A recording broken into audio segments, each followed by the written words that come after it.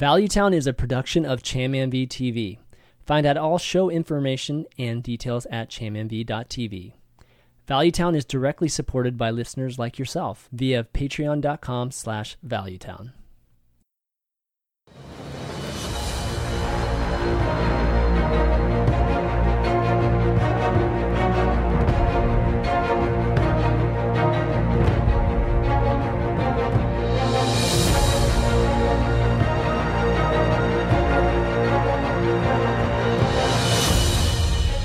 What's up, everybody? Welcome to episode 139 of Valuetown. I'm Chan Man V, and of course, these two are Ali Straza and Jackie Chan. What's up, guys? Hello.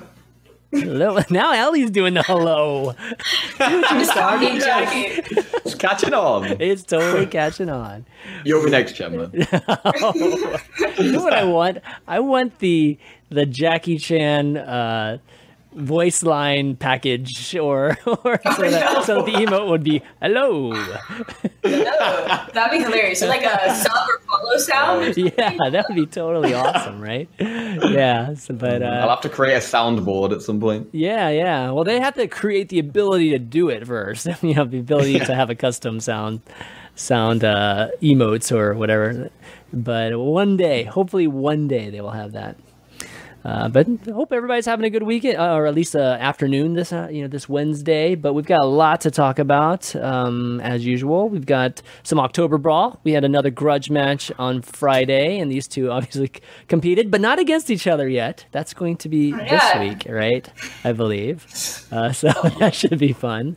We've got the general theme for this episode is really countering Rogue, given that Rogue has been very popular. Might be easing down a little bit. But, I think this past week it's been popular, so I figured it would be good to talk about some decks that do well against Rogue, so we're going to do that. And then I've got a couple topics. Might just do one. Depends on how we're doing time-wise, but definitely a topic with the first female participating in the HCT Season Championships. Figured it'd be a good time to talk about that. And then maybe a little bit about power creep. We'll see. Milestone. We've still met the milestones, so get ready to get your beautiful smiles ready for that. And then Underrange Debated's back with one card. Mechatork's back also with a bunch of cards from patrons, fans, and Jackie. And then we'll announce deck of the week. And then we're switching up host challenge, guys. Our host challenge is not going to be a challenge for us. It's going to be a challenge for you. So we're going to explain that a little bit later too. So we got a good one for you guys.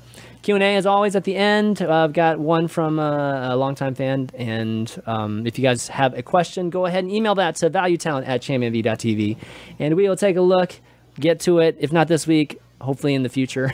The emails I kind of always go back and look for any I missed. So I do that with those, but not the Mechatork cards. But okay, our week in Hearthstone. So this week, we should just start with October Brawl, obviously, given it's such a big thing for you guys. I watched the entire grudge match this Friday, so that was a lot of fun. Starting with Jackie going against Grip, that was a fun match. So what'd you think, man? I played with the Renounced Darkness a little bit before, and I actually felt like it was quite a good idea because we don't have that many cards, obviously. So we have to build a very kind of weak deck. And Renounced can give you good tempo. If you kind of get a good Renounced and get some good cards reduced, you can actually do some insane things sometimes. But there is so much RNG involved in it. And I got not the best Renounced in the world. But I don't know. I just couldn't resist. I honestly think it wasn't that bad. Like, didn't you get a Kalimos? I could have sworn you got a Kalimos and then I got like Kalamos Double Mana Tide, like Maelstrom Portal Jade Claws. Dude, all I remember are the 3 weapons. Okay, like I don't remember anything else. Those freezing weapons or whatever that you got, right? Yeah. I got the 3 mana ice. Whatever it's called, Icebreaker or whatever. Yeah, Icebreaker. During the week, kind of, while I was streaming, people who watched my stream were like, "Oh, Jack, you've got to bring Renounced this week," and I was like, "No, I can't do that." And then last minute, I just crumbled. No, I like the logic, though. I definitely like the logic of being able to play more cards than the ones that you have by doing that.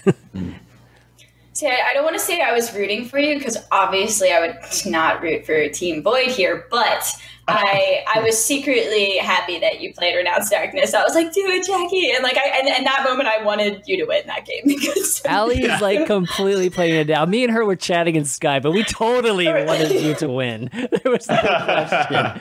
No question. I mean, I love me some Crib, but man, I totally was like, oh, please, Jackie, please win this. That would be so amazing. Let's give it Light a chance. Light need all the help they can get. So, yeah. So it was redemption week for Light, given that Allie ended up winning also. So you guys ended up winning 2-1. So how was your match? Yeah, I mean, I was feeling the pressure because, I mean, to be completely honest with you, I was kind of like, well, crap, are we going to win any of these weeks like with the way that the packs were going? So. I was feeling the pressure, and honestly, Cthulhu Druid was kind of my meme deck. I mean, I could have brought like a better zoo. I was like, but I kind of wanted to bring Cthulhu Druid, and it actually wound up. It wasn't even meme; it was actually good. Yeah, it was actually like pretty solid. So, I was happy to beat Dog. I was excited. Yeah, it was definitely good stuff there.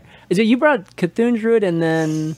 What was your other one that you won with? I can't remember. Mech Hunter and Mech Mage. That's just like everything is just mech, I feel like. Just mechs galore. Yeah.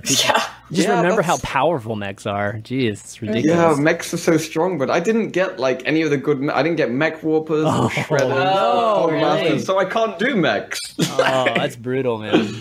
That's been my one saving grace because I haven't gotten like great legendaries really, but that piloted shredder, man. But those piloted shredders, man. So good, definitely so good. All right, so next or this Friday is going to be the next grudge match, and you guys are going against each other. So you're going to metagame. Yeah. So you're going to check each other's streams out just to see what each other are playing. Yeah, no going easy this week. I got my little spies, like my little birdies. They're like, Jackie, there's a business card. And I was like, yeah, people keep doing that. Like every now and then I'm like, oh, Dog just opened this, Ty's just opened this, Ali just opened this. I was like, oh, okay, just make note of the Ali ones. Just Mental notes, exactly. All right, well, has the voting come in for the do you know how many packs you guys got this week? Yeah, same. Yep. Is it the same?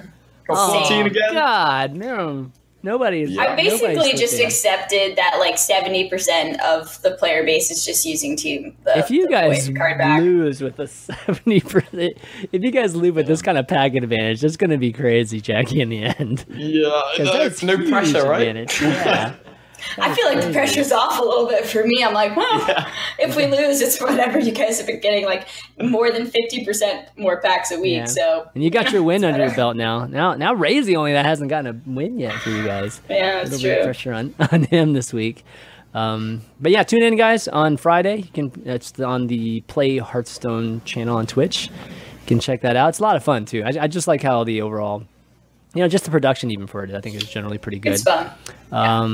Let's see. Next up, we've got just kind of the like decks we've been playing, and I figured we just kind of start talking about the theme of this episode, which is countering Rogue. Given that Rogue's been very, very strong, and just to kind of remind people about maybe just one of the rogues that are out there, just so we can at least set a just some kind of example for people to look at. It's this kind of tempo rogue that people are playing. There's lots of derivatives of this. I think we showed a different one last week too, but this is kind of a little bit more of an aggressive one that's been out there and people have been doing well with. And so I figured it'd be fun since everybody, since we tend to talk about popular ones and people will end up playing like almost like net decking for the most part. Why don't we like come up with something that counters the meta out there instead? And then maybe, people can meta that and think it's fresh and cool instead of copying what's super popular out there right now. So, I tried a warrior because we were trying different classes, right? Like we pretty much were generally trying to get something that beats rogue, but on top of that, it would be nice to beat machine gun priest too. So I tried warrior, and warrior for the most part like does well. I think if you just put 2 Galaka crawlers in your deck, you're gonna do pretty well against this rogue. So that part was pretty easy. It was just hard coming up with something that beat both priest and rogue. So it didn't end up. It wasn't refined enough for me to actually show you guys, but still work in progress. Maybe I can show you guys next week. But these two guys brought mages. So you guys liked mages against Rogue. Yeah. Well, I feel like, Rogue's weakness, has always been that it doesn't have a lot of heal, right? Mm-hmm. And mage is just a class that has a lot of burn potential. So I decided to go with tempo mage. Generally, so I feel like tempo. This is mine. And also, I was playing. Yogg was my Hail Mary. Like I put Yogg in there, so if you've got no other shot, you can maybe Yogg could get you there. So I put the double Galakas in, a double Volcanic Potion. And so obviously this was like trying to beat Priest as well. And I was playing Highlander Priest the other day, and I just got completely run over by a tempo mage with the perfect mana worm into Arcanologist, So I think it has the potential to beat both. And I actually was playing tempo mage today, not this list exactly, but I had 100% win against Rogue. And I only played 3 though. So and it's not that big of a sample size, but I thought it could work. So there's not even a new card in this deck, right? This is like old school tempo mage with just 2 Galakas, right? That's kind of pretty funny. That just shows you old decks still work, guys. You know what I mean? Like you don't actually have to even use new cards for old archetypes to work. Good stuff. Yogg. I like the Yogg though. Yogg's good. Yeah, how was the Potion of Polymorph doing? It's all right. It's all right. That was the one spot that I was like, well, I could put an Acolyte in here or another, because I kind of like the Cabal Crystal Runner. It's okay. I'm not 100% sure how I feel about it. It's been all right. Okay. Yeah, that's definitely the keeping up tempo. I think this would do really well against Priest too. So that's the element that you have to be able to beat the Priest. You can't really out-control that Priest. It's so hard. And I mean, the Priest doesn't have that much healing, to be honest. Like, if they don't draw their greater healing potion, you can just burn them sometimes. Yeah. I was playing a Highlander Priest without greater healing potion, so... Oh, wow. Yeah, it was a crazy list, but there was no greater healing potion. So. Good stuff. All right. So, Jackie, you have one too, right? That's more of it's a Highlander mage, right? Let me see. I was playing Kazakus Mage. Yes. And I love it. It's a ton of fun, and it's very good against Rogue. Like, I think Mage is just great against Rogue in general. Like, you just have lots of nice early removal and nice strong things in the early game to kind of not fall too far behind, and then obviously things like Flame Strikes and tempo swings with like Solia Firelands Portal, that type of thing's really good. Yeah. I'm actually really loving the Mage Death Knight as well. The Mage Death Knight is fantastic. Oh, it's so great, isn't it? Yeah. Yeah. The healing and the water elementals are so great. It just feels good to get it. Yeah, and like Geddon as well works insane with it. And Priest is a weird one because the deck's been doing okay against. It's kind of like 50-50 against Priest. It's definitely not a good matchup, but it's not too bad because you have like some tempo plays in this list, and you can be aggressive. Really? I figured you would just Alex at the end and try to finish him that way versus. There's not many minions in this Pyroblast. deck. I mean. Yeah, I'm not playing Pyroblast, so I don't have like that much burn. Kind of a lot of the time when I'm winning, it's coming through the Death Knight generally, or Medivh. Like the Death Knight or Medivh both are really good against Priest. Not talking about Rogue and Priest just for a small second. Like, how are the other matchups? I'm just curious because this does look fun. I would like to play this. I'm just curious. Good. It's very good against aggro. So other things like Evolve Shaman, it's really good against. Been doing pretty well against Hunter. I've been playing it like pretty high legend with this deck and having like a 60% win rate. So nice. I would recommend it to anyone who wants to try something fun. Yeah, I might have to try it. Yeah, cool. It looks pretty good. It looks again. I mean, it's pretty similar to just the old archetype with Kazakus, except for obviously you have the Lich King in there and you have the Death Knight. So there's a little bit more depth to it at the end, at least in end game. So it's fun. Yeah, it definitely looks a lot of fun. Yeah, there's been some hunters out there lately too. Like I think that I wonder how Hunter does. I didn't have enough time to try it, but I was gonna give Hunter a shot against just anti-rogue kind of hunter and see if that would work. Because I think it does decently against priests. That's why a lot of people are playing it right now too. Mm-hmm. So I don't know if you guys had any experience with that. I had this epic hunter game with my warrior. Like literally, it lasted 40 minutes. Oh my god! It went on like the longest game I've ever played against a hunter. And wow. By far, it wasn't even close. Because I ended up dead man's handing. Well, I played N'Zoth Warrior, right? And I had Dead Man's Hand. Both of my I had 2 Dead Man's Hand with N'Zoth Warrior. And it was so unbelievable, dude. I ended up having 3 or 4 N'Zoths. And I still could not outvalue that Zombiest hero power. Wow. It was unbelievable. In the late game, it gets pretty ridiculous. I've had like very, very close games where I'm just so close to killing the hunter, but they just get what they need from the Death Knight. So from the hero power. Yeah. And I had like a ton of the the 3/6s, right? Like it was just like over and over I would like spawn just a full board of 3/6 taunts. And like somehow I could not chip him down. It was crazy. And then he finally started getting beasts that is like the 2 damage, right? Like you do 2 damage and then poison together. And then he was just like, it was crazy. He put down a strong body and remove stuff. It was like, this is actually pretty awesome. But it was a pretty epic match, and of course I was game well played at the end, just because it was very interesting. But just showed the power of that hero power is just insane. Yeah. But anyways, kind of getting back to this though. Hunter I felt like might have been a good option too. So I actually played some Quest Hunter yesterday, and it was a ton of fun. It was so good. And literally, like, my first 3 games, I played against... I wanted to see how it did against, like, the meta. So, like, my first 3 games were literally Tempo Rogue, Death Knight Priest, and Exodia Mage. And I beat all 3 of them. And then I was like, oh my god, Quest Hunter's amazing. But then I proceeded to lose pretty much. So did you actually finish the quest, or did you beat him before you even finished the quest many times? Finishing the quest. The Raptors are so good with Rhino for like finishing games. And also Prince Keleseth is very good in that deck. I love Keleseth right now. Oh, that totally makes sense. Yeah. Oh, that's cool, man. That's totally cool. Yeah, it's so fun. Like, I was playing it off stream and just like loads and like just dropping loads of ranks, just because it was so fun. Good stuff. We might have to take a look at that one next week. All right, so check it out, guys. We got we have the codes actually in the show notes too, so you can check that out if you ever are interested in checking out the show notes or what we're going to talk about. Go to championv.tv, and there's always posts on all the shows, each episode that has all the information.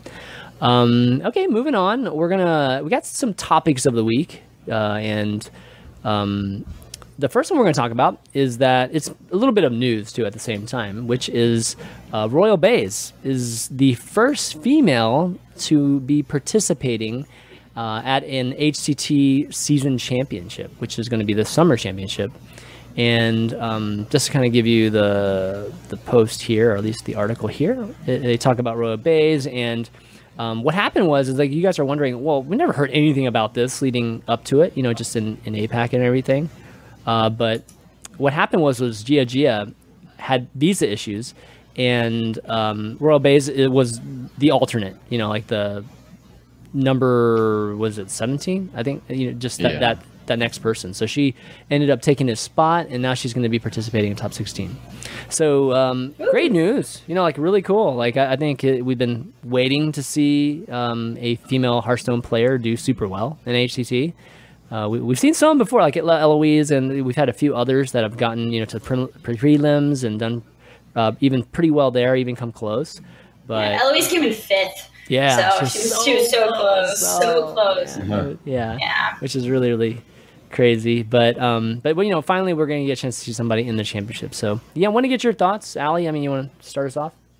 Yeah, I think there was a Reddit post about it, and I think it's awesome that we are giving a lot of attention to it, because it is significant. It hasn't happened before, and so as soon as I saw it, I was like, yes, bringing one for the girls. So that's right. I'm obviously super happy to see it, and there's the the obvious kind of I don't know how to topic. explain it. Just the obvious topic is just a lot of we see a lot of sexism and stuff like that, and sometimes. But I'm just really happy that we do have a female, representing in HCT now. So yeah. I think the real question to really pose here is just that, why is it taking so long? Because clearly we have many female Hearthstone players. I don't even know what the percentages, the breakdowns are right now, in the player demographic, but it's not that far off, whatever it is, right? Whether it's even or not, it's not that far off. Hearthstone is definitely not the type of game that would be like that. So there are plenty of players in Hearthstone, and Hearthstone is not a game of mechanics either. So whatever argument other people might be making with some other games, I don't know, just the validity of that either, but that's not even an argument in Hearthstone. So we've always, I think generally a lot of people in the community have always thought of Hearthstone as, this might actually be that game or that esport where we will see a lot of both, genders in competing in these events. But we have not seen that at all. Like, we've seen basically the same exact thing happen in Hearthstone, which has been mind-boggling to me, because it's like, I don't quite get it. I mean, there's obviously a lot of very touchy topics which have to deal with sexism and things like that. But I don't know. What do you guys think the reason is? I mean, Jackie, do you think there is anything else going on in terms of why we don't have more female just Hearthstone players that play full time, try to get into HCT, or try to make it into prelims and hopefully into the championships? No, I mean, honestly, no idea. I really don't know why I don't know why we don't have more female players in the scene. I'm not sure. Sorry, go on, Ali.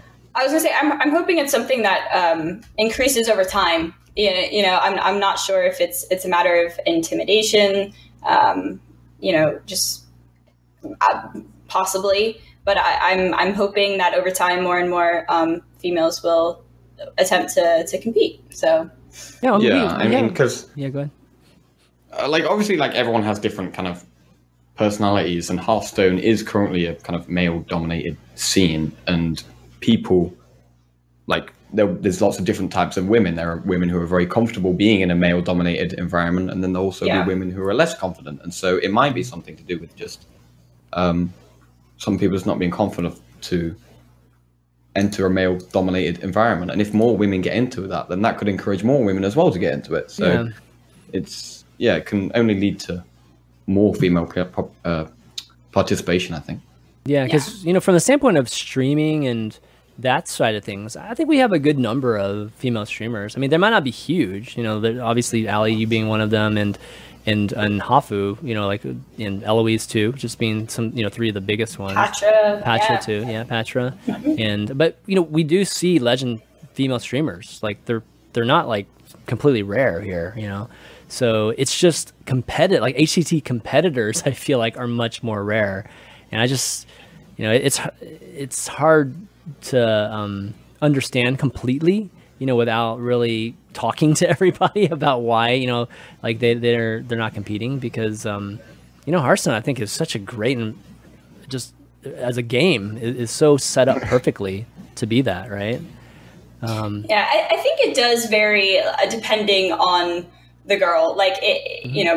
My take on it is that I've been focusing on just growing my stream, and I'm a perfectionist. If I don't feel like I'm ready to compete, I want to make sure I'm perfect before I set into it.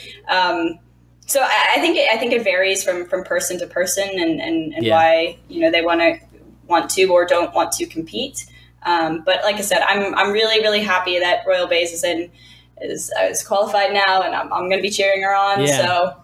Yeah, I think it will, one of the things in terms of, this type of, topic, which is with the, gender and playing, is that, if Royal Bells ends up winning this thing, I mean, it's just so big. It's so huge. Oh, you know what I mean? Huge. And it's it's hard not to root for something like that. And I'll be rooting for her big time. Absolutely. Yeah. Obviously we got some friends competing too, but for sure, from the standpoint of being, potentially motivating, other females to play in that sort of bit, just improving just the community in itself. I think it would be huge, like crazy huge if she won. So let's hope we see that. Even just seeing her at the national, where the championship stage is going to be, that's going to be awesome too.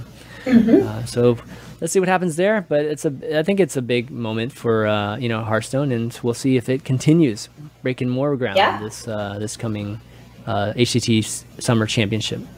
Okay, well, the next topic I had for us today is power creep. Because it was something I wanted to bring up like a week or two ago, but we kind of waited on it just because we had so many things to talk about the last couple of weeks that I felt like maybe this week would be a good time to talk about it. Which is, right now, is power creep a problem in Hearthstone? And the topic, from time to time will kind of veer its head just because. There will be a time where there's just some kind of crazy deck, and most recently it's been whether it's Jade, and maybe now again we can maybe talk about it in terms of Rogue too, and just the things that are available to it. But I'll pose the question to you: do you guys think that the cards right now are just too powerful, for the game to be able to even keep up with it? Given that the general design philosophy is just to keep coming out with cooler things, right? And cooler usually means more powerful and that sort of thing. So before we have this discussion, for those, it might seem obvious to some people. Hearthstone was the first card game that I ever really got into. And so if you don't know the term power creep, it's the new content slowly, outstripping the power of the previous content. That would be the definition. And I keep going back and forth because sometimes I do feel like there are new cards that are incredibly powerful, like Spreading Plague. I think Spreading Plague's ridiculous. Like, cards should have never been printed and everything. But then we think about, how they just nerfed old cards like Innervate and Fiery War Axe, and I think that would be the opposite of power creep. That's saying that the old cards are actually more powerful than the new ones. Yeah, so because there's right. Right, so they're nerfing the old cards. So I actually think in that instance, there isn't power creep. And if we're talking about like Death Knight Anduin and Raza and everything, I think the combination of the two is ridiculous, but just the Death Knight Anduin, because that was the first thing that I thought of when thinking of this concept of power creep. And I do think it's very powerful, but I think it's really the combination of the two, which won't be around for too much longer. So I'm curious to see what you guys have to think. Well, overall, Jackie, so Allie, do you think there is power creep or no? Like, I'm actually erring on the side of no.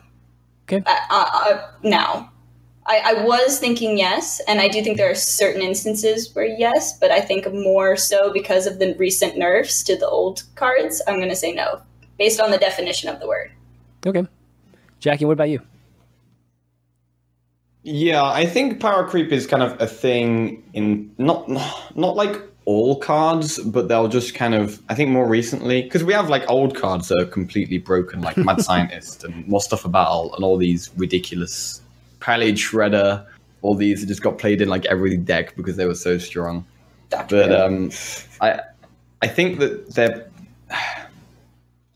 the problem I have with power creep is kind of cards that are so strong that you're basing your whole deck around this one. Like take the Priest Death Knight for example. It's so insanely strong that you're basically just being forced to make your deck around this one card because it's so brutal. And I think that type of power creep is kind of bad for the game, where one card is dedicated, like no other Priest is barely seeing play at all right now because the Death Knight is just so ridiculously strong. I think that is a bad type of power creep. But there's things like Bone Mare as well, which is obviously much stronger than the average card, but you can play it in everything, so I'm not too worried about Bone Mare. Yeah, I mean, for me, I think that, like, your example of, just Shadow Anduin is a good example. For me, I think the power creep is pretty high. I think they're trying to subsided a bit, or at least given themselves some room by nerfing, or Hall of Faming, or doing those type of things. But just the power level of like some of these cards that came out, even this release, was just insane. And when we had 2 complete new concepts come out the last 2 releases, which was quests, and then now we have like the Shadow Knights, right? And both of them were super powerful. And then we have cards like just Ultimate Infestation and cards. And the reason why those cards are printed, by the way, in my opinion, is just because what was existent is so strong to begin with. So unless you take that nerf approach, you have to print these crazy strong things. And in some ways, I think that those 2 things are not in line. Like, you would think that they would just nerf a bunch of stuff, and then that would just subside the creep, and give them some more room to develop maybe some things that are equal in power. It's just different, right? Nothing that's actually more powerful. It's just a different type of power. But they're doing both at the same time. They're adding cards that are like crazy, crazy powerful, and then they're removing stuff. So for me, I think that we are like, if there's a scale that from 1 to 10, I feel like we're like 8, something like that right now in terms of the power level. And we still only have 30 health, guys. That's like the biggest thing. Like, Amara, Amara's there, and I actually considered playing Amara this past day too, just against a priest recently, just a machine gun priest. But generally speaking, though, like, there's nothing that alters your health. Like, there's no way to up that runway for, in terms of damage and hit points. So, with power creep, if there is a power creep issue, which I kind of think there is, then they have to make insanely good aggro cards and insanely good control cards. And that's kind of where we are right now. You see both of those things.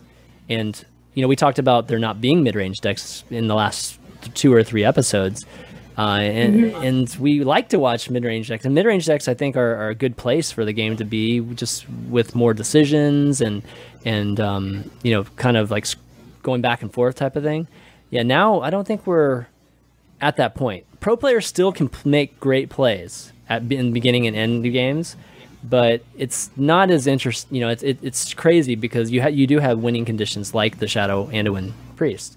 It's just like, that's just so powerful. Like, there's not many things that you can do to really circumvent that outside of just trying to rush it down, and that's about it, right? I've always been an advocate of the health pool being like 40.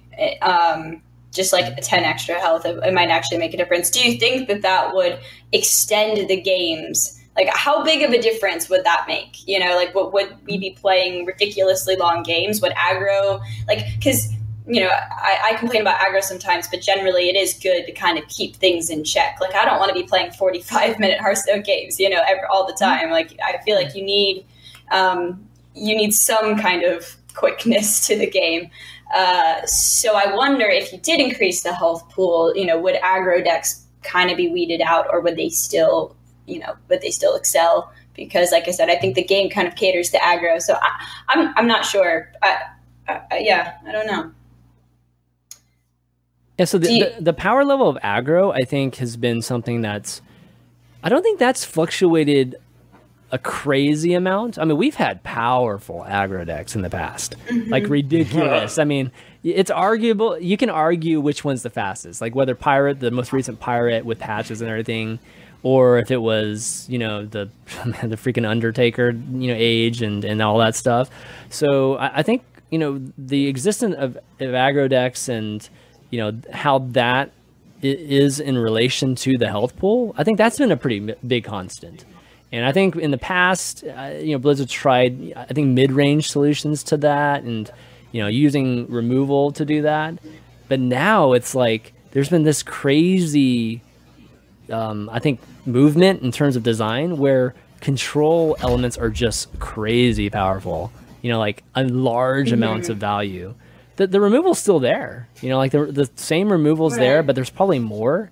And then there's these insane value cards, like Infestation and Lich King, and I mean Priest. I was playing this giant or this big Priest last night. He was drawing 3 cards from my deck like over and over again, and then Thought Steals, and like I'm just like, oh my god, this is this is like my heaven. This is totally my heaven, you know, like if I was playing that deck. But that's just like what it's turned into, you know, like you get these, you know, you get crazy powerful value cards, which now it puts us in a state where now like both ends of the spectrum are extremely powerful. So like, where does that leave us? Yeah, you know? I mean, there's some, but at the same time, like with the whole kind of standard format, when a new expansion comes out, they do want the meta to change. You want people to be playing different things. Yeah. Because I remember when mid-range Shaman was really strong, it like dominated the meta, and then a new expansion came out, and everyone was thinking, oh yeah, now mid-range Shaman might not be that good anymore. Yeah. And the meta really didn't change much at all. Right. And that was because there wasn't enough good cards. Mm-hmm. So maybe it's something to do with that. They've kind of seen in previous expansions, oh, okay, we pour out an expansion that hasn't actually changed much at all. Mm-hmm. So we need to power creep. Yeah, but that's the thing. Like, and I think what it leads to is just that you're right about that totally. But in the end, you'll run out of room eventually if you keep doing that, right? Power creep has a limit. Like That's true. It gets to the point where it just destroys the game if you get to that, you know, that extreme, you know, standpoint. So I think nerfing is the way to go. You know, you have to nerf something too. Like a lot of other games, like Overwatch, for instance, things are too good. They just go and change their abilities. You know, like I don't. Yeah, I completely agree. I think there's a lot of overpowered cards in the game. Like Harry Warx has always been an overpowered card. It's kind of crazy to think that they've only just changed it. That's what I'm saying. Power creep is like the inclusion of new cards, and if you know, Fireworks was, you know, an original card. But do you guys think that the power creep now is more significant than Undertaker Hunter or Secret Paladin or Midrange Shaman? Because I sort of feel, I mean, like, well, you know, Jade Druid has really been the biggest issue, right, in the last year or whatever. And so, you know, is the power creep worse than it's been in the past? Because, I mean, Force of Nature Savage Roar, like, those days were pretty bad, too, you know? So, I mean, in terms of, like, power level of deck. So I don't really know how much. Well, you know, it's funny changed. because the just to answer, at least my answer to that is that the Force of Nature Savage Roar, as bad as that time was because of how powerful that deck was, that deck isn't that different than the Rogue deck that we're looking at in a lot of ways. Like it's got mid-range tempo and then it explodes at the end, right? And there was a way to, you know, there were ways that there were decks at least that were equal in power to that deck, you know, and it wasn't as crazy dominant as, say, the Shaman was. The mid-range Shaman was, I think, more. Yeah, dominant. the mid-range Shaman was, I think, the worst. Yeah. So you could beat that. Actually, you could arguably beat that Druid that we're talking about with a Shaman, like way back when.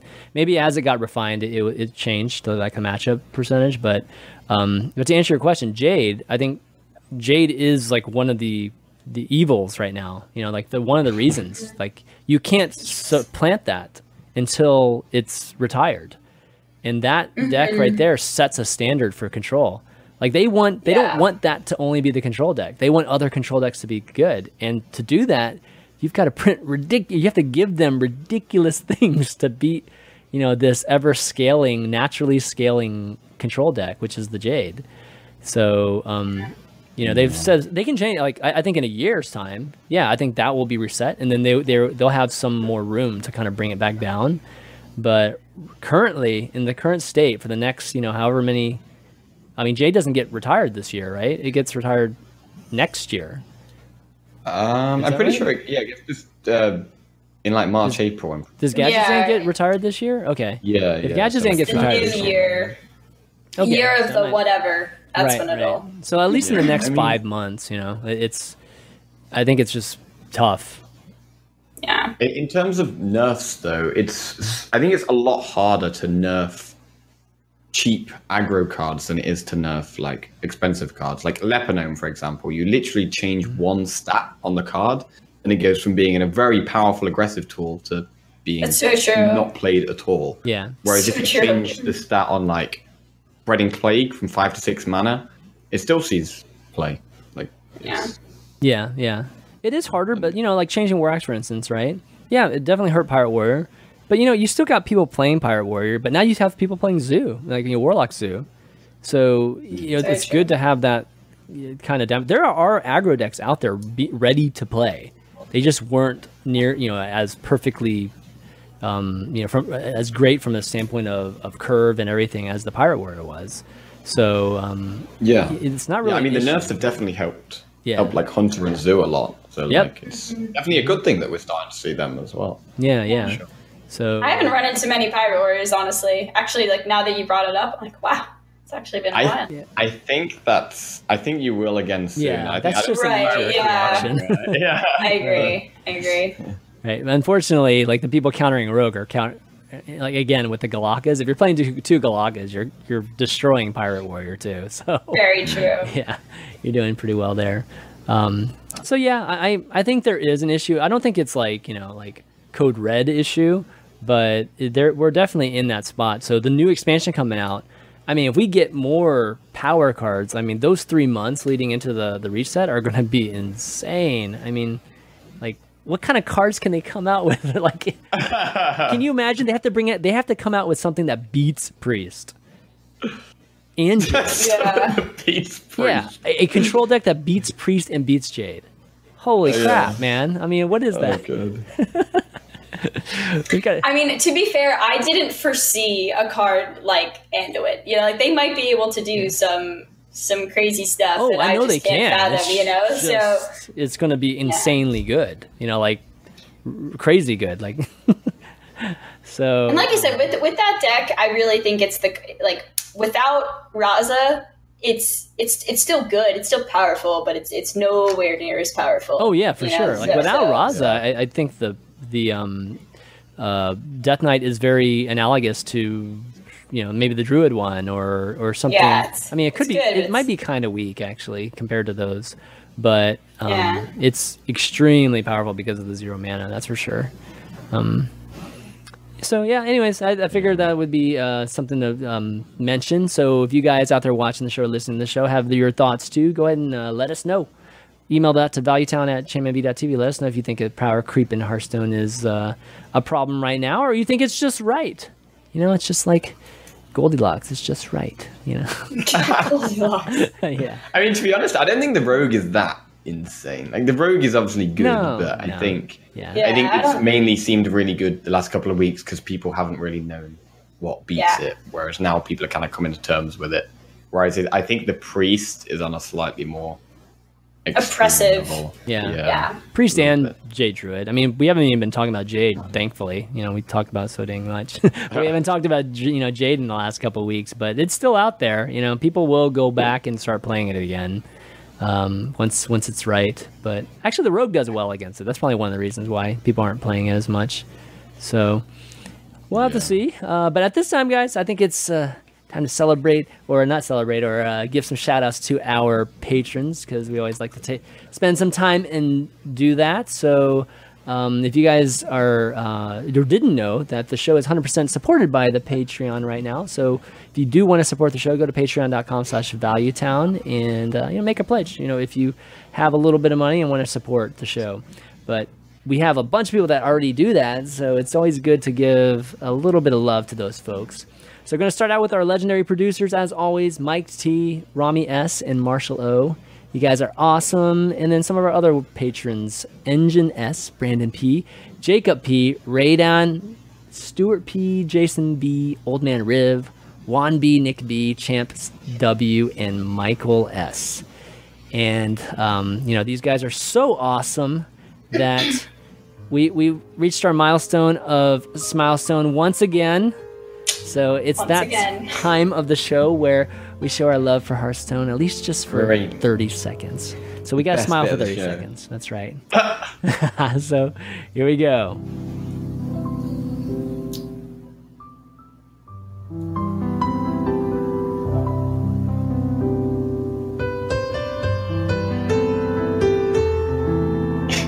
Jackie.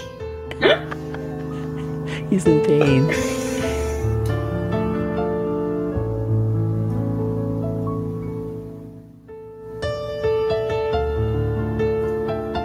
This song's so good. I love this song. You can't hear it though.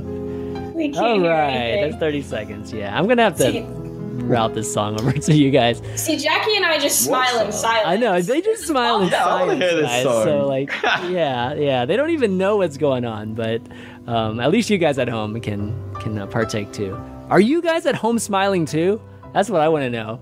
Like, I don't actually know if that's the case or not. Everyone who's watching just on their own, like, yeah, just everybody just smile just for 30 seconds, on the in the road. People are looking at you in your car like, what the heck is that guy doing? Yeah. But anyways, thanks so much, guys. All the patrons, you guys, again, we wouldn't be able to do the show without you. So, really, really appreciate it. And, milestones for you. All right, next up, we've got Underrated and Debated. Yes. Oh, man. So, Underrated and Debated is the segment where we pull out, a card that maybe a lot of us haven't seen or maybe haven't looked at in a long time. And, just evaluate it. Think if we think it's good or we think, no, it looks good, but it's really not. So, debated. So, Ali suggested a card this week. So, why don't you lead us into it? So, I suggested Gnome Feratu, and it might be debated. I'm not sure, but I was playing against a Warlock, obviously, because it's a Warlock card. And it wound up going to Fatigue, and I was far behind in the Fatigue War because it got me there much sooner. And also, I think it burned my Kazakus or something along those lines. Mm-hmm. And so I was thinking about this card, and I was like, this little 2/3 was actually pretty legit in this game. So I don't know. I'm curious what you guys think of it. Go ahead, Jackie. Yeah, it's one that's massively grown on me. Like when I first saw it, I kind of wrote it off a little bit, but whenever I've seen it, it's one of those cards where it's obviously got its stat line is okay, 2 and a 2/3 is kind of average, but it has the potential to win you the game on the spot. Like if you remove this card like a Raza or a Priest Death Knight or something like that, it can literally just. You can just remove your opponent's win condition. Against Exodia Mage, they discard Antonidas. They just concede on the spot. Yep. and you've still got a 2/3 body. Like even if you discard something average, and it's also the information. So the information's clutch. You don't know what kind of deck it is, and then you see what they burn, and you're like, well, now I know to play around. Yeah, this. Exactly. Like say a Dragonfire potion, and you think, I can afford to go wide now. I don't need to be scared of a Dragonfire potion, etc. So. I haven't played with the card that much, to be honest, but I do like it a lot. Yeah. For me, it's underrated, too, for a lot of the reasons that you said.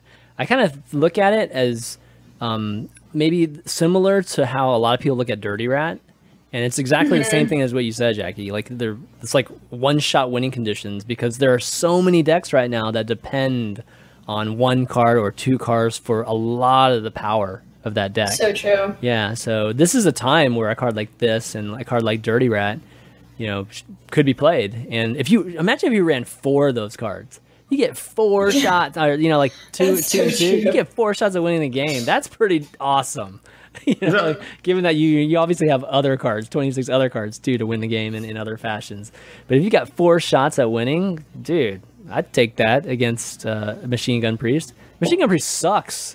If you get those, I mean, it's really bad. I mean, if you just get Raza, it's not even good. So as I've been playing like Kazakus Mage a lot, and I run like one Dirty Rat, and the Dirty Rat has done absolute wonders. Like it's amazing against the Priest. Like you can't obviously pull Raza, win the game on the spot, but it's really good against Rogue as well because most of their minions are battle cries. So you end up pulling like combo cards. Yep. Or if you pull like a Vile Spine Slayer, you're very happy with that. Mm-hmm. That's a great like the worst outcome is like Bone Mare. It's just so strong against aggro as well. The only thing I wish was, imagine if this was a demon. That'd be so good if this was actually a demon. That would be naturally played. Yeah, it'd be easy to play. Yeah, it'd be easy.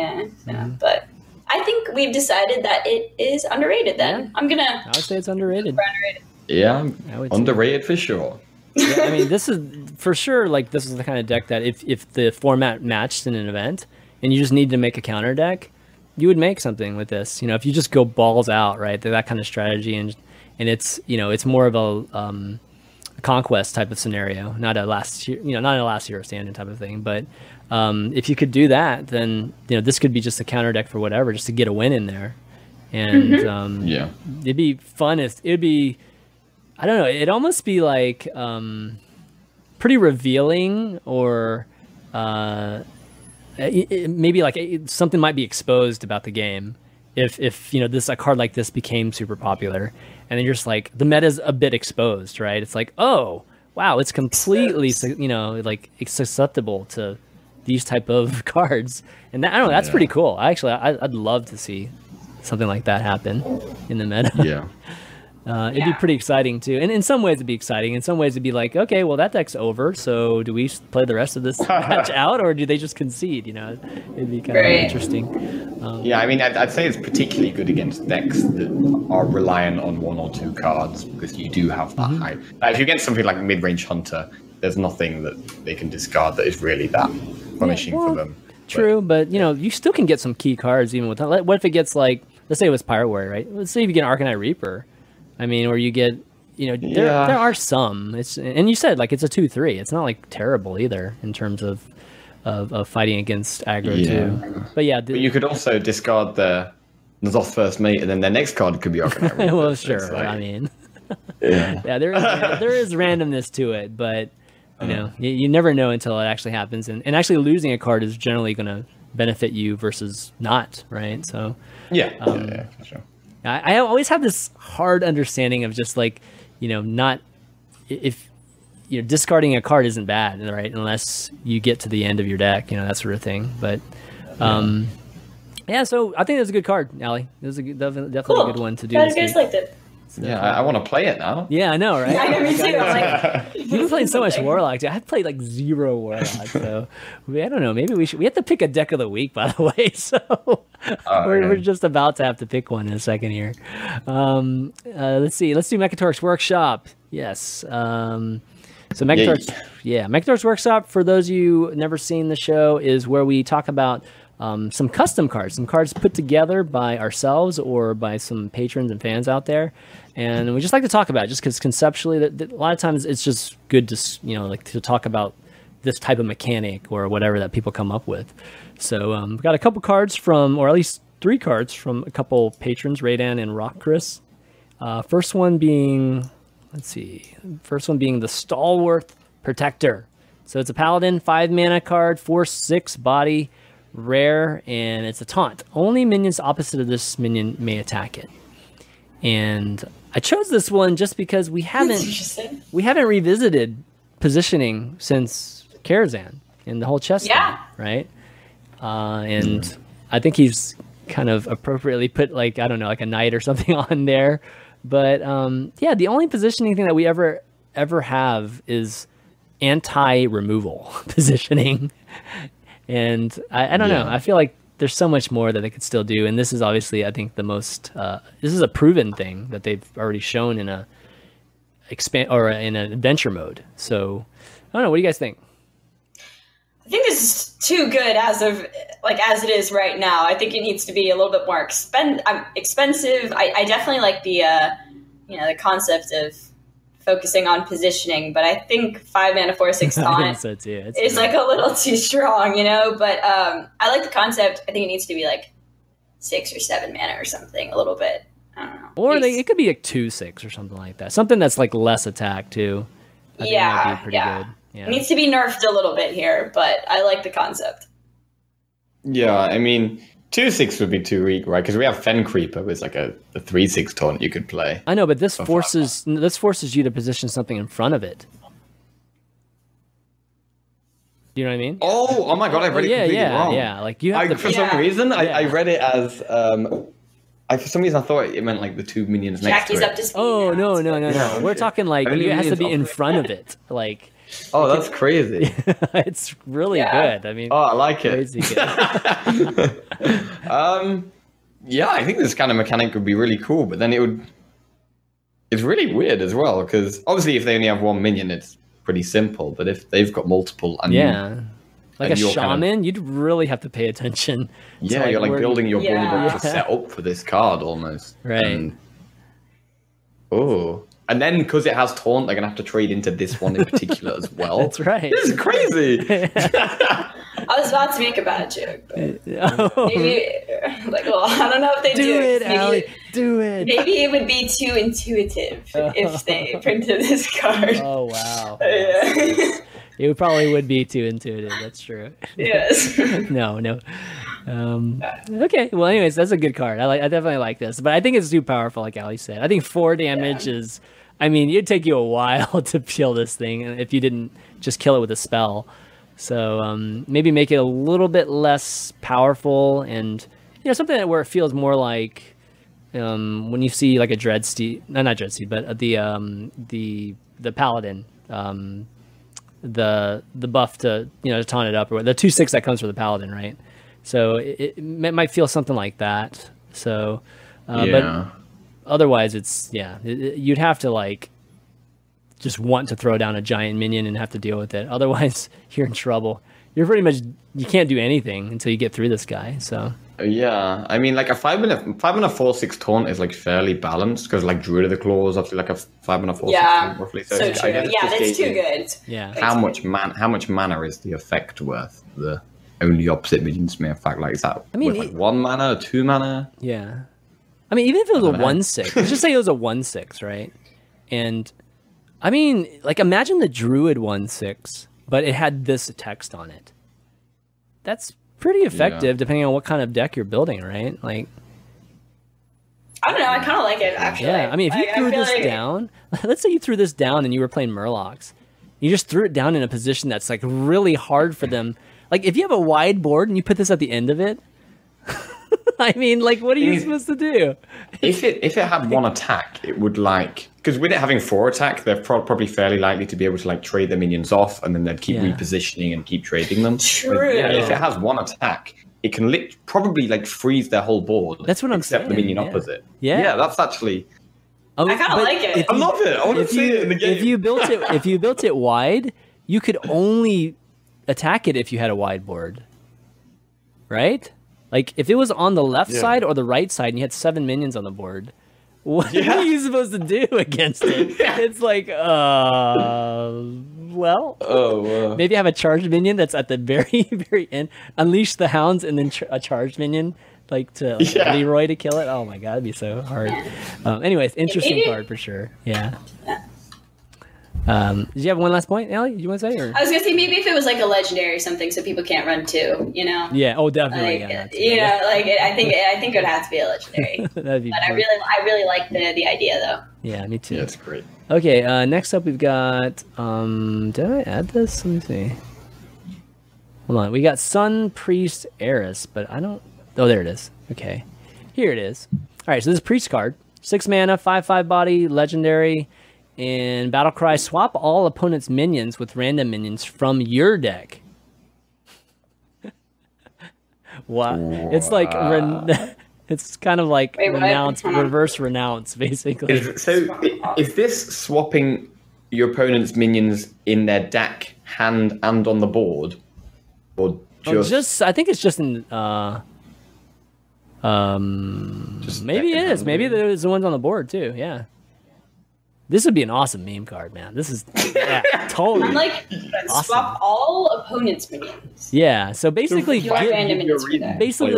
them your deck outside of outside the spells. They keep their own spells, but you give them your deck. I don't think I would want to do that.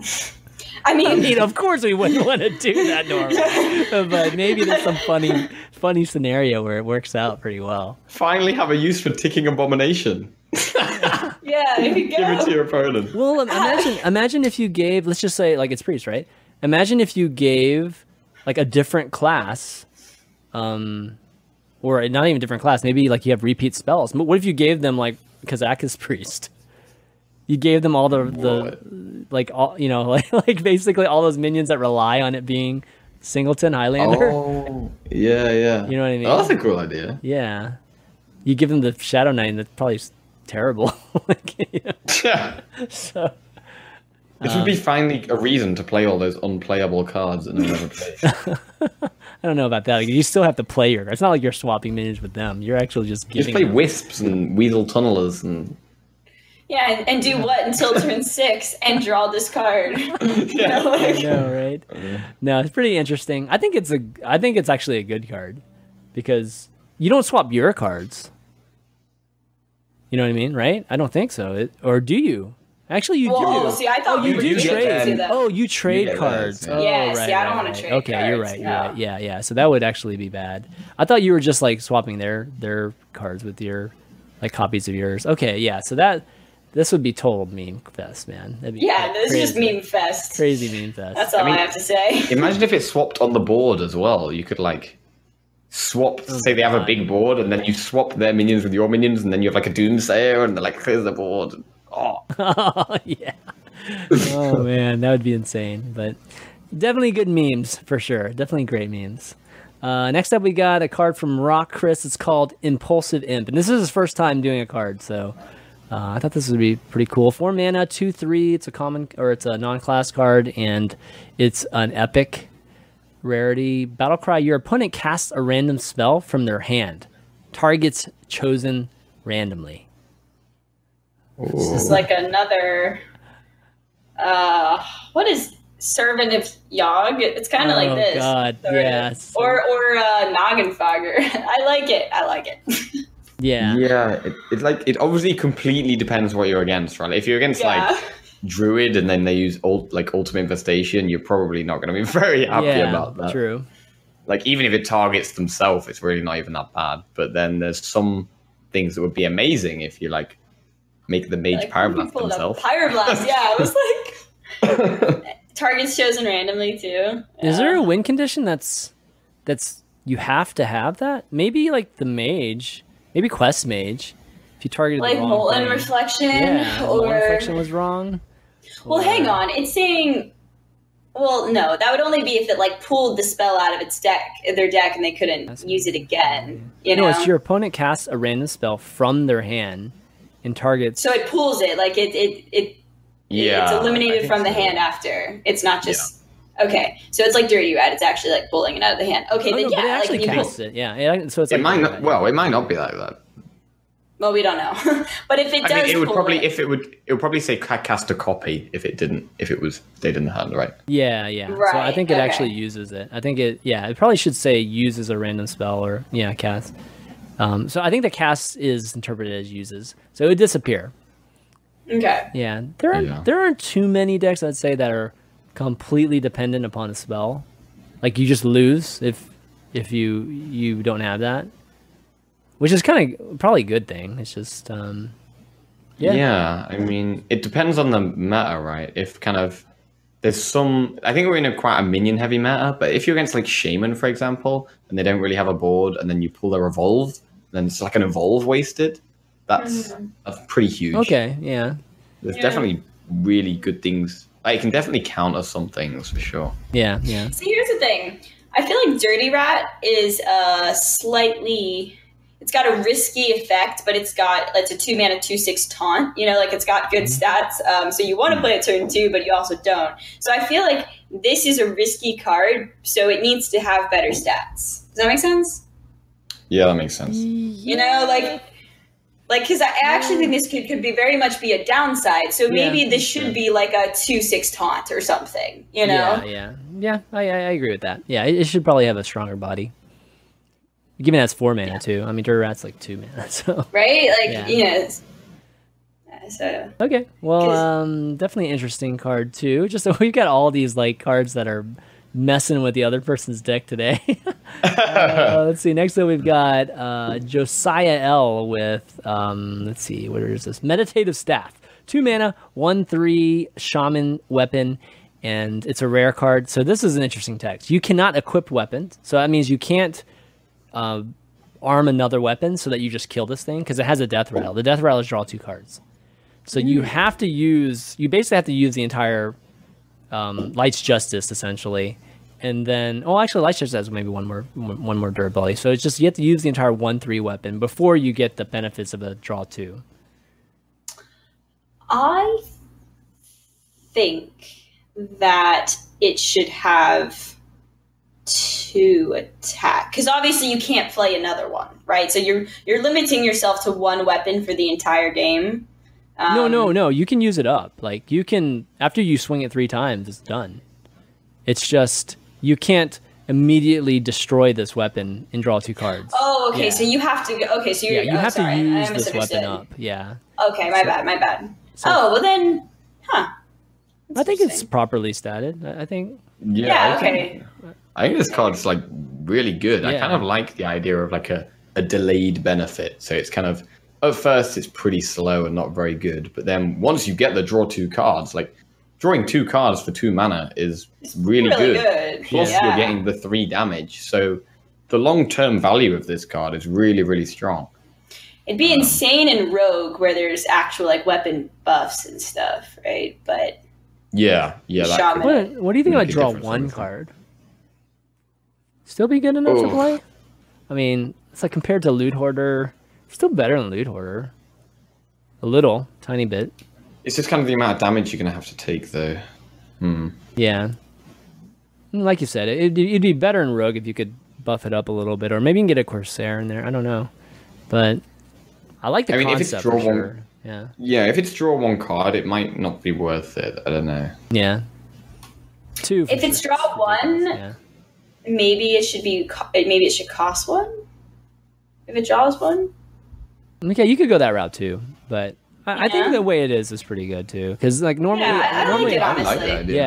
Normally a 3 mana card is draw 2, right? And the penalty clearly is that you have to swing 3, like you have to delay yourself 3 turns before you get the benefits of it. So that's a cool way of designing a card. I like that.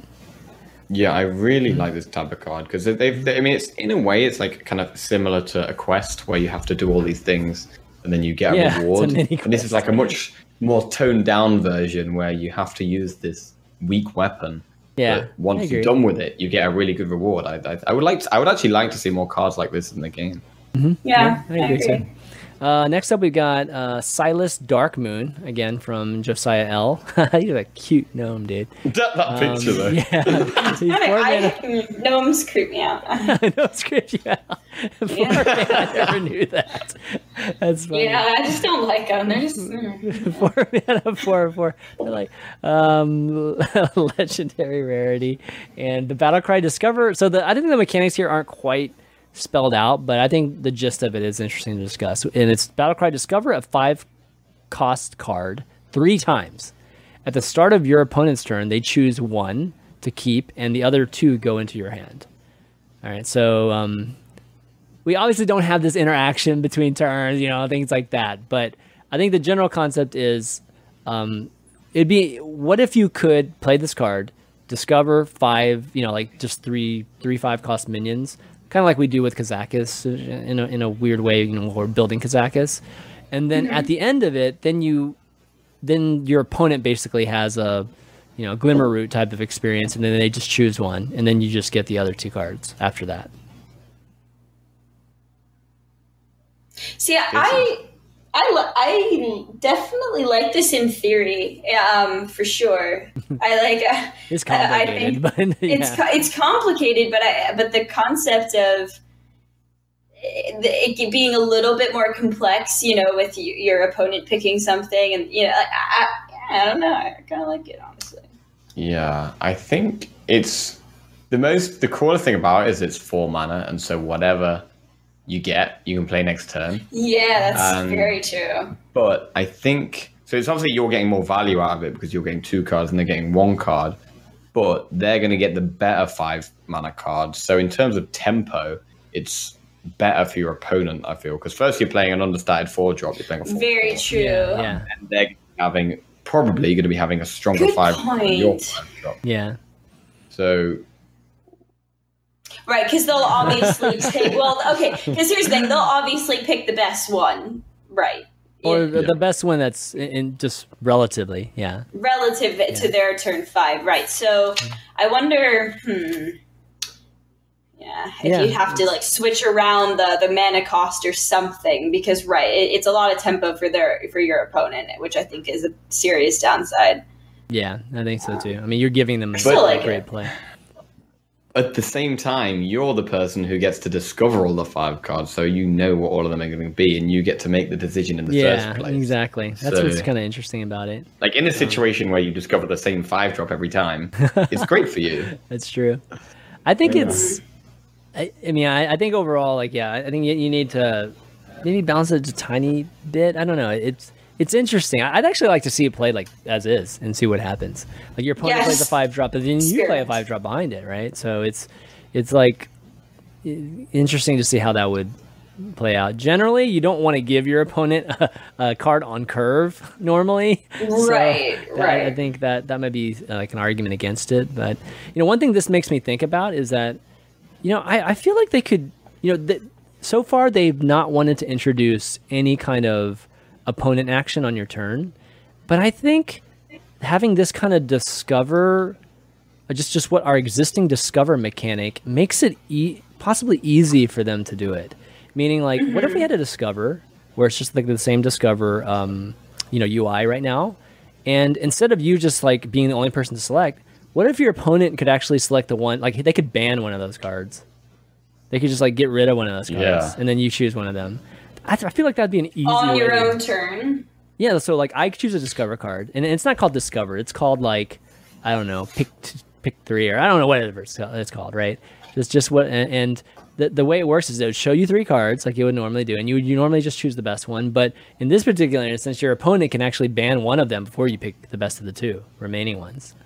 Mm-hmm. So, see, I've always wanted there to be some kind of interaction on your opponent's turn, or while it's your turn, your opponent can interact from their standpoint. Because this just popped into my head. Like, obviously, people couldn't like walk away from their computer for a second, or and I feel like that's potentially why they don't move into this, because if they do want it to be somewhat casual, like, oh, I'll take my turn for a minute and 15 seconds or whatever, like you'd have to be constantly looking at it. So I do want it, but I do think there are some hurdles to overcome. I want to see Ben Brode up on stage and give an answer to a question like that.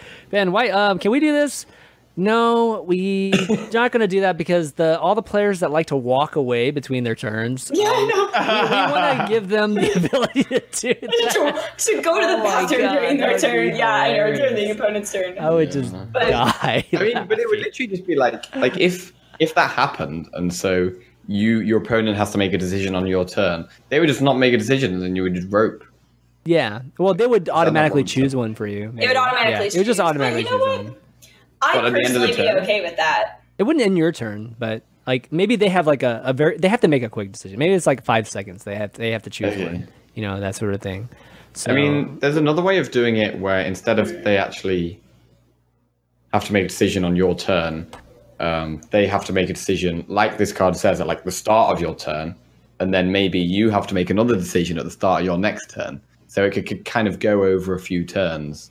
Yeah, but then it's like you have to remember what happened that previous turn, and it's I mean there's pros and cons to both. Yeah, I mean so it does match more the turn-based type of thing, but at the same time it's just like, oh man, now you have to remember what those cards were that you were. So it's possible. I think you're right. It probably is possible to execute something that's along those lines, but I just like that whole. Your opponent can actually ban, affect or ban something that one of the cards that you normally would have potentially been able to choose, and whether it's on your turn or it's the next turn, it just doesn't really matter as much. But the general concept, I think, is good, though. And all right, it's interesting. Yeah, definitely interesting. Oh, we got one more card here. I don't think I added this one, so let me. What? Okay. Wow. Okay, gotcha. Let me. I like the picture on this one. Okay, adding it now, and it is called Arcane Ballista. It's a 5-mana spell from Hunter, and it's fire 3 arcane shots. So where? So I mean, any target? Just like missiles, right? Basically. Well, one thing we don't have in Hearthstone that I would like to see is like we have things like arcane missiles and greater arcane missiles and avenging wrath, but we don't really have any. I don't think we have any cards where you're actually targeting multiple things with one spell, if that makes sense. So obviously, so you can choose the targets. Yeah. You choose all of them. So it's like. So you could do 6 damage to face for 5 mana, or you could do 2 damage to 3 separate minions, or you could put them all into one, but instead of it being random, you actually get to choose. I like that. That's cool. Yeah. Yeah. I mean, I like it, but at the same time, I feel like you would remove the element of your opponent's board placing. You know what I mean? Like, there's no need for board placing then if you have a card like this. You know what I mean? But I like the flexibility of it. I think, like, you know, making it cost more and giving them the flexibility is a cool thing, though. You know, because normally 6 damage is like 4 mana, right? Like a fireball or something like that. But having the flexibility to put it wherever you want, you know, that's worth the extra mana for sure. Okay, I think that's pretty cool. You should have had 3 arrows on there. I was actually searching for a picture and I just couldn't find any at all. Yeah, no, just no, it's cool. I like it though. Definitely interesting. I bet you could do some. I can't think of anything right now, but you can arcane shot your own things, your own minions, right? You can shoot yourself. Yeah, I wonder if you could maybe create some crazy like combo like deck where you have a death rattle or something where you pick which cards of your own get killed. You know, I don't know. Who knows? I feel like Gazrilla at the next turn. Arcane shot. Oh yeah, that's true. Something along those lines. What do you guys think of the idea of a spell where you're choosing multiple targets yourself rather than just an AoE effect like a Flame Strike or an Arcane Missiles, which is random? I like it. It's different. It's a new element to the game. It's super powerful. Super powerful. Like to be able to custom. I mean, that's maybe it should be 6 mana or something that like this one. I don't know, but I like the concept, but it's really powerful. I mean, for me, I'm not that keen on it, just because again, like, there's not that much margin for any kind of, you know. I mean, it's so exact, right? Like you'll be able to have exact damage, and I think that makes the game easier in a way, you know, to clear things, and you don't have to think quite as much about it, you know, like I mean, you could have, maybe they're going to play Arcane Ballista next turn, let me put all my minions to odd numbers of health. That's okay. That's, you know what I mean? There could be some counterplay to it, true. Anyways, but no, I know what you mean. It's probably a bit too flexible. It's probably too good. It's hard to play. Yeah, I know what I mean. Okay, well, that's the last card that we've got, guys. So great cards. Thanks for sending those in, everybody, and Jackie too. If you got some cards that you want us to take a look at, send them in. Champion Valuetown at championv.tv, and we'll definitely do that. Okay, it's time for I guess this is kind of like our homework of the week. Homework. Basically like homework. I mean, it's like Valuetown homework. No. We got deck of the week, which we've been doing every single Monday. Our mini shows. If you guys haven't checked that out, we've been having a lot of fun with patrons discussing, you know, just our experience with deck of the week. You can check all the deck of the weeks out on patreon.com/Valuetown. I just post what the deck's going to be, and then everybody can play it. You don't have to be a patron or not. And then we record the show, which I post on SoundCloud as well as the Patreon site. So deck of the week this week, which is going to be number 21. What should we do? Like, we usually do one that we talked about on the show, so we could do... I vote either Jackie's Kazakus Mage or... And we didn't really talk about it, so maybe we could save it for another one, but I was playing a Cruel, like, Kazakus Warlock. That was really cool. Oh, interesting. Yeah. Like, apparently Tyz was playing it today, and someone sent it to me, and I was like, I want to try this. And I think Kalento was playing it too. And it was actually going, like, kind of well. I only played 3 games. Really? And I would have won. I would have won all 3 if I hadn't stuffed up the middle one, the second game. So, but it has Cruel in it and Kazakus, and it was cool. But like I said, we could save that for another one if we wanted to do the Kazakus Mage now. I don't know. Maybe we can talk about that deck next week. Let's do the Kazakus Mage this week. Okay, all right, we'll save it for next week. Yeah, and then we'll save that one for next week. I think that sounds good. Okay. How was the Kazakus Warlock doing? Like, how do you think it would fare against Priest? I don't think it's that bad, actually. Like, it plays Doomguard and Lakari Fellhound, so it's got like a lot of like end game potential. I mean, its Priest is still insane though, so I don't know. Maybe we should put Gnome Feratu in it. There you go. Yeah, definitely. Yeah, we're definitely doing that. I'll take that in. What? Is it not in there already? No, it's not in there already. So yeah, maybe I could gotta get in there. Yeah, gotta get there, man. A chance for free wins, we take it. We definitely take it. Okay, so this week, guys, we'll do the Kazakus Mage, and I'll post the codes and all that good stuff once we're done here. But the next bit of homework is that we're the host challenge. We're gonna do the host challenge differently now, just given that we've been having a little bit harder time completing the host challenge, just given that these guys are obviously doing October Brawl and it's just harder to find time with streaming and that sort of thing. So we're gonna post the challenge to you guys, and it's gonna be up to you guys to give us the screenshots of you completing the challenge that we posed to all of the Value Town listeners and viewers. So we came up with one that we call the Royal Family Challenge. And this one is, you must have a royal family member on the board at one point. Like all 4 of them need to be on. So that includes a king, a queen, a prince, and a princess. You have to have all 4 of them on the board. So that's the challenge. You guys can pull it off. Take a screenshot, let us know. We'll talk about it next week. We'll give you a high five, heads up. Hopefully it's hard enough that we don't have like 100 people like doing this, but if there's only a few people, we'll definitely give a shout out to you guys and see if you guys can complete it. But I think it's hard. I think it's pretty darn hard to do that. Yeah, I mean, there's a few kings and queens in Hunter. So 3 princes, we know. Actually, there's more than 3 princes. There's at least 4 princes. Prince Malcazar as well, right? Yeah. Prince 5. Yeah, Prince 5, yeah. Princess, there's you could literally just go 2, 3, 4, 5. Yeah. Wait, could you? No, wait. 2, 3, 4, 5. Oh, yeah. maybe, yeah.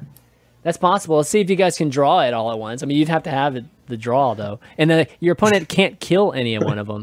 Yeah. You have to have them at one time. You have to have all 4 of them on at one time. That's gonna be tough, man. That's gonna be totally tough. Exactly. Okay, well, anyways, just a little challenge to you guys. Last thing we got is Q&A, and Boxwine's got a question here. He's, I guess it's a little follow-up on something that we talked about maybe a week ago or a couple weeks ago. It seems like the player personalities are lost when we watch them play on broadcast. The Purple post-smash interview at the end of HT, while blunt, was good for the scene. It created discussion with the community and put a face on Purple, so to speak. This is something seen in all successful sports. Basically, to sum it up, what do you guys think about tournament broadcasts putting more focus on the players, their stats, their personality, and their storylines? Thanks for your time. Love the show. So I think it's a good question. I mean, I think with the when Blizzard did the story on Ant, for HT Shanghai, like that, I thought that was really cool. We actually got to know Ant more as a player now, and just I think a lot of people felt connected to him, and so I definitely would like to that continue to be a thing where there's more features, and maybe not on people that we already know a lot about. To kind of highlight new players and everything. So. Yeah, I mean, obviously, it can't be done though with like too many people all the time. And I think when it comes down to while people are competing, like I go stone face. Like I don't, I'm concentrating on the game or something, and I don't feel as expressive. And so I don't know. I guess it depends on the player. Maybe some players are just more comfortable to be more expressive during the games. But I definitely like the concept of features, getting to know the players more. So, yeah, I mean, it's definitely kind of the more interaction with the player, the better, I think, because people obviously support different streamers or different players, and want to hear what, not only just kind of watch them play, but also kind of hear their opinions and know what they're thinking and that type of thing. So I think the more interaction with the player, the better, really. Obviously, generally they have like an interview afterwards, but a lot of the time they'll only do like a winner's interview, so the loser will kind of not even get an interview a lot of the time. I think to have an interview from both players. Yeah. I think it'd be fun. Maybe more stuff as well. Yeah.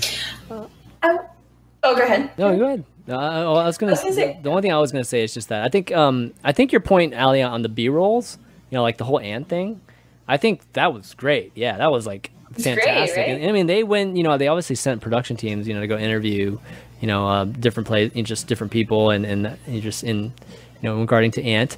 I mean, if they did something like that with Royal Bays, that'd be fantastic, dude. Like this coming championship. I hope we see something, to be honest, because that's such a kind of like a big story there. Definitely. But yeah, I mean, I'd love to see their personalities. I mean, I think showing stats is obviously a good thing. And sometimes showing stats, you can actually almost create this kind of persona too, or give them a name, that has something to do with some kind of crazy stats that they've maybe produced too.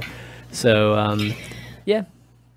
I wonder if there was a way, like before the weekend of the tournament or something.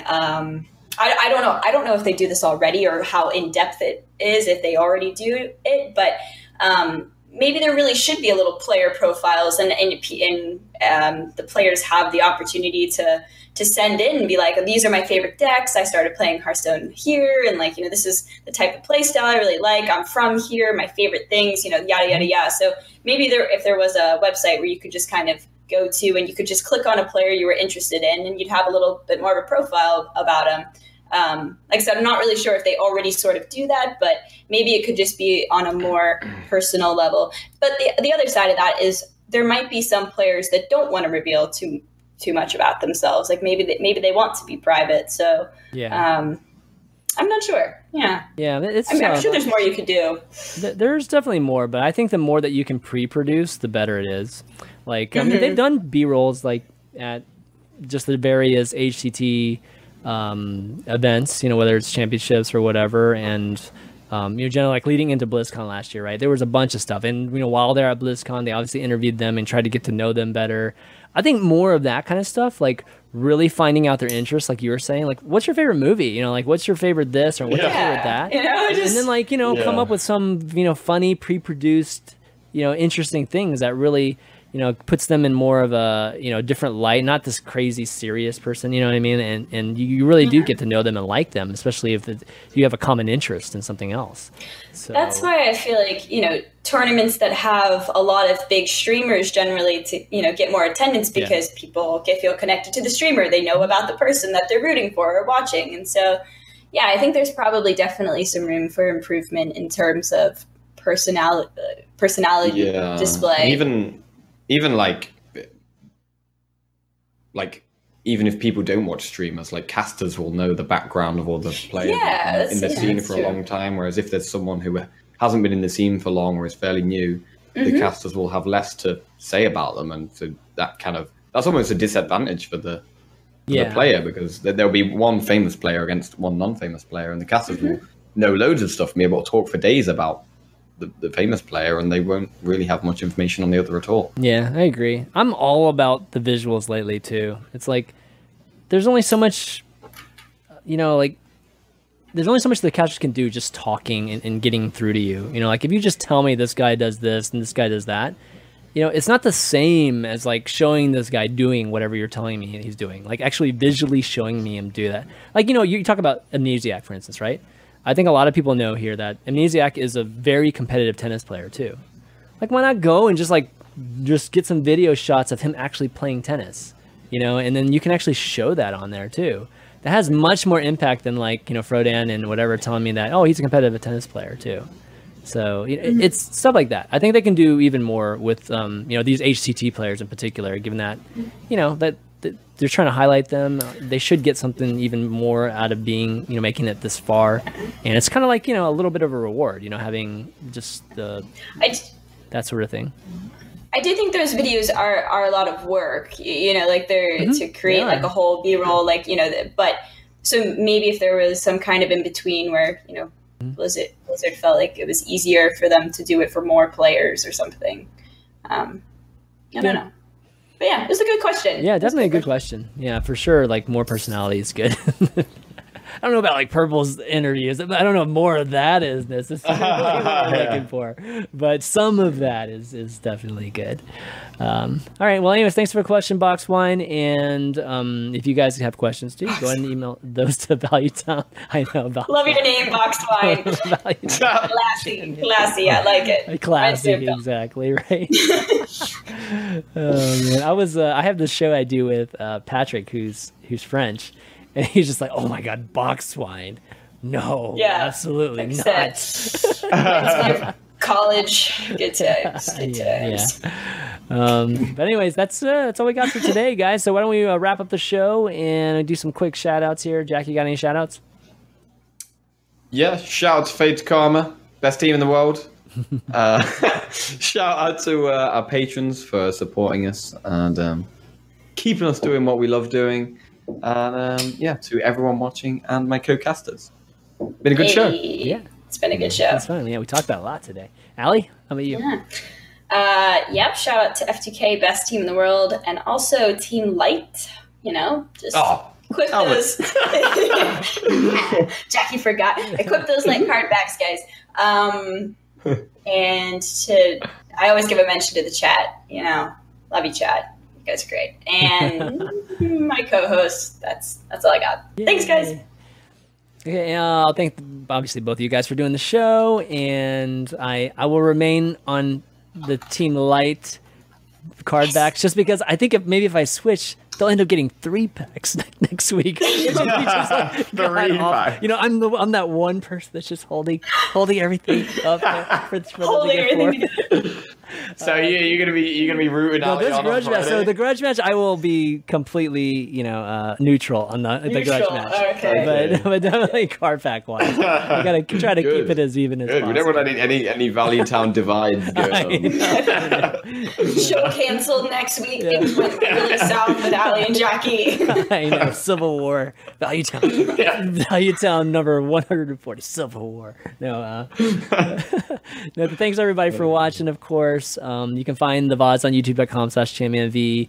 And you can find us on iTunes as well. So if you guys want to listen to us on the way to work, find us on iTunes, Google Play, or soundcloud.com/ChampionV. Any of the mobile players too that play podcasts, you can find us on all those directories too. And if you like our show, go ahead and leave us a 5-star review because it really, really helps out in terms of people finding it. Leave a nice comment too because that definitely helps too. And definitely love those encouraging words too. It's always great. One thing about next week, guys, is we're going to be moving over to Jackie's channel next week. So we kind of just move around a little bit. So just stay tuned for that. We'll definitely be tweeting it out and all that good stuff. But just want to give you a heads up on that. And follow the show on Twitter at ValueTownGG. You can follow us all on Twitter here. You can see all our Twitters down below. And that's going to be it, guys, for Value Town this week. So for Jackie Chan, Ali Straza, and myself, ChampionV. See you next week. See you later, guys.